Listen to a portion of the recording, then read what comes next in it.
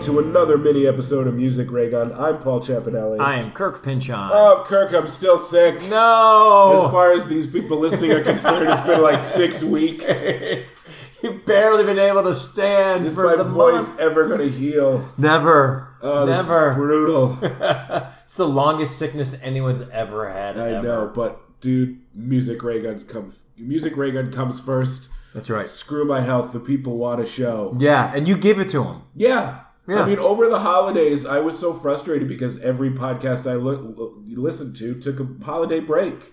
I had no new episodes for like 2 weeks of my shows that I like to listen to. And those people are weak. We didn't take a break. No. And those people also get paid. Yeah. They work for podcast networks and shit. Yeah. This, we do for free. For you. We spend a little money doing this.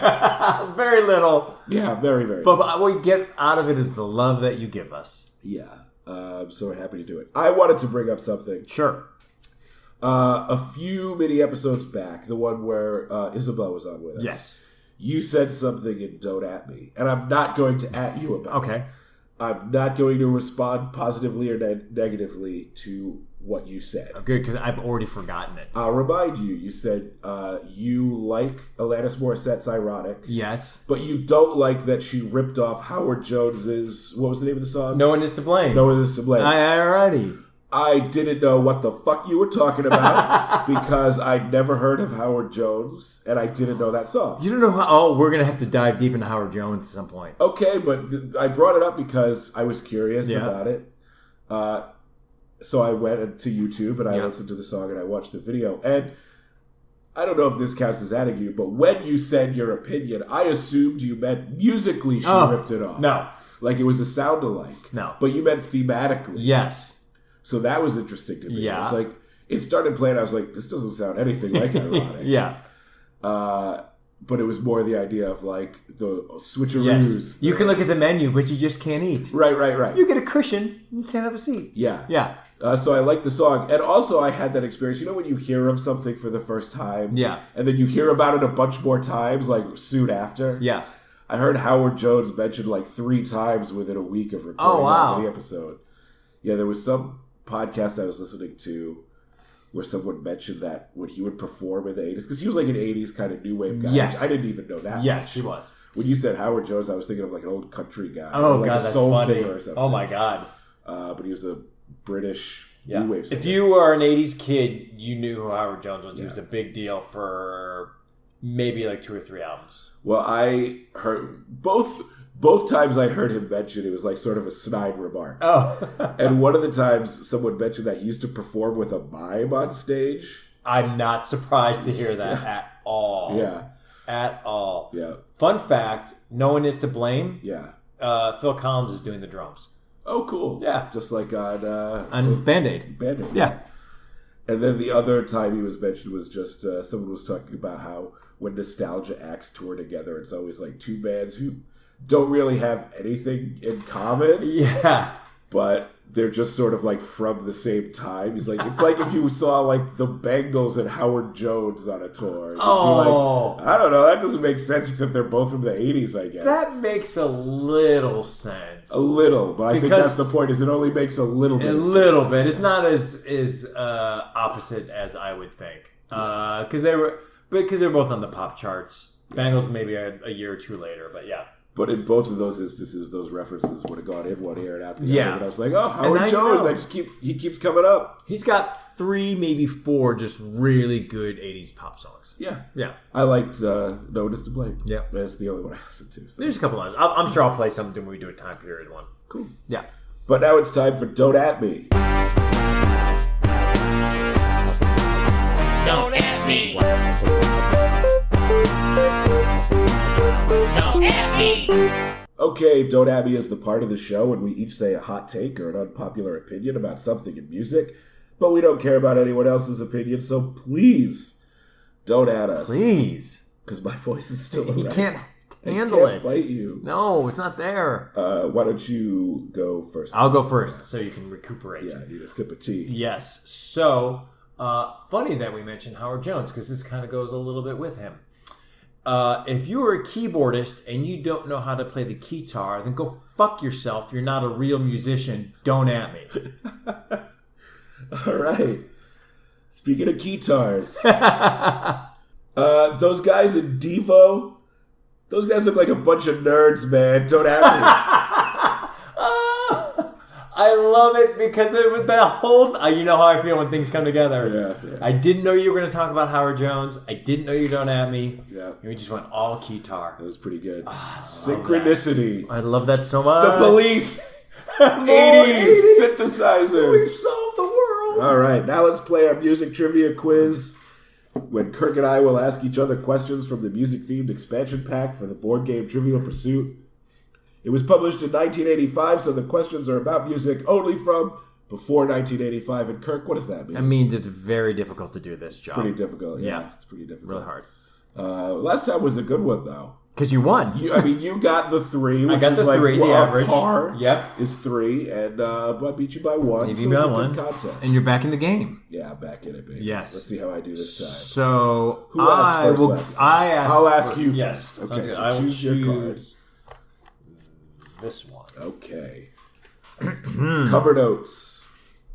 What duo penned the standard, All the Things You Are? What duo penned the standard, All the Things You Are? Rodgers and Hammerstein. Hammerstein and Kern. Oh, fuck. Yeah. God damn it, I thought I was being so cool. Yeah.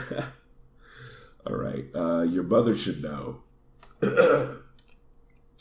What Sousa March did RCA Victor commemorate with the pressing of its billionth record?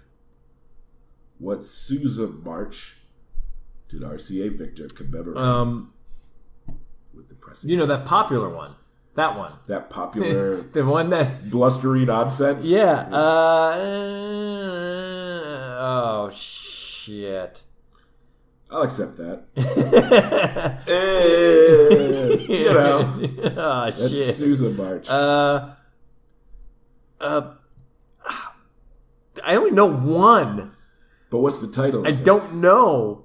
Hang on. I'll let you come back to it if you want. All right, let me come back. I'll consider that legal play for our version of this. Fair enough. 1950s. What song, chronicling a cruise, opens to the sounds of a ship's bells and foghorn? I have no idea. No? I mean... 1950s? What, 90s? Read it again? 1950s. What song, chronicling a cruise, opens to the sounds of a ship's bells and foghorn? Midnight at the Oasis. Won't you let me take you on a... Sea Cruise. Sea Cruise. I wouldn't have figured that one out. Well. 60s. It's easy for me to say. I've got the card in front of me. Yeah. Who do the Beatles claim is, quote, a pretty nice girl, but she doesn't have a lot to say? Oh, fuck. I gotta figure out a Beatles lyric on this? I could give you the album. That's how confident I am. You still won't get it. Yeah, let's do that. That's fun. On Abbey Road. Which song from Abbey Road has the lyric, a pretty nice girl, but she doesn't have a lot to say? I'll give you another hint. Is this a well-known song? Is it a hit? Only to Beatles fans who know everything. Fuck this It's card. the last song on their last album. I don't know. Her Majesty. Oh, no, I wouldn't have gotten it. That's sort of a Beatles fans only one. Yeah. I think when this came out in 1985 and it was played by a bunch of boomers in their early 30s, that would have been like super easy. Yeah. After the Beatles, what Canadian-born songstress collaborated with jazz great Charlie Mingus? Charlie, they called him. What Canadian-born songstress collaborated with Charles Mingus? Think it through. Melissa Manchester. Incorrect. Joni Mitchell. Oh, I did not know she was Canadian. Oh, no? No, I did not. Yeah. I had no idea. I'm going to get a 0 on this. Shit. You've got none of them? Oh, No. well, you still got one to go back to. It's still not going to help me. And I have one more, I think. You've got one more, Anything and then we'll goes. go back to Your Okay. Mother Should Know. Anything goes. What English explorer first brought a Tahitian nose flute to Europe? What English explorer first brought a Tahitian nose? You picked the hardest card in the deck. I don't even know. I'm not even going to try on that one. James Cook. Oh, no. All right. Philip Sousa. Yes. What March did RCA Victor commemorate with the pressing of its billionth record? So, Sousa March. For 1 point. You know what? I'm not even. It's not even worth the 1 point. So I can't remember. Go ahead. You going to take the egg? Yeah, take the egg. The Stars and Stripes Forever. Yeah. Is that... No, that's not I don't fucking know, man. No. Marches suck. Is that the kind of music we're into? This isn't March, Raygun. Right. All right. God. I'll go with that guy right this there. Could be... The tides are turning. Hey, I can't do worse than a tie on this one. You're already going to win because this is ridiculous. How is Ricky spelled on the label of Steely Dan's Ricky Don't Lose That Number? R-I-C-K-I. Incorrect. R-I-K-K-I. R-I-K-K-I. All right. Mom, what pianist calls himself Mrs. Waller's 285 pounds of jam, jive, and everything? Oh, Fats Waller. That is correct. Yeah. You won. All right, let's keep going. What rock and roller yelled, "I have the devil in me" after recording Great Balls of Fire? Jerry Lee Lewis. That's crazy. 60s. What Jerry Lee Lewis classic did Tiny Tim release in 69? Ooh. Great Balls of Fire. Yes. God damn it. Okay. What group's members wiped off their makeup in 84 to perform as their natural selves? Kiss. God, you were getting the best you cards. You picked the hardest card, and I picked the easiest This card. is crazy. You have 1, 2... You have 4. And I should have gotten Ricky. Should have gotten Ricky. Yeah. All right, for 5. What country great was busted for carrying pills from Mexico in 65, pot possession in 66, and vagrancy in 67? This is after the Beatles? This is Anything Goes. Anything Goes.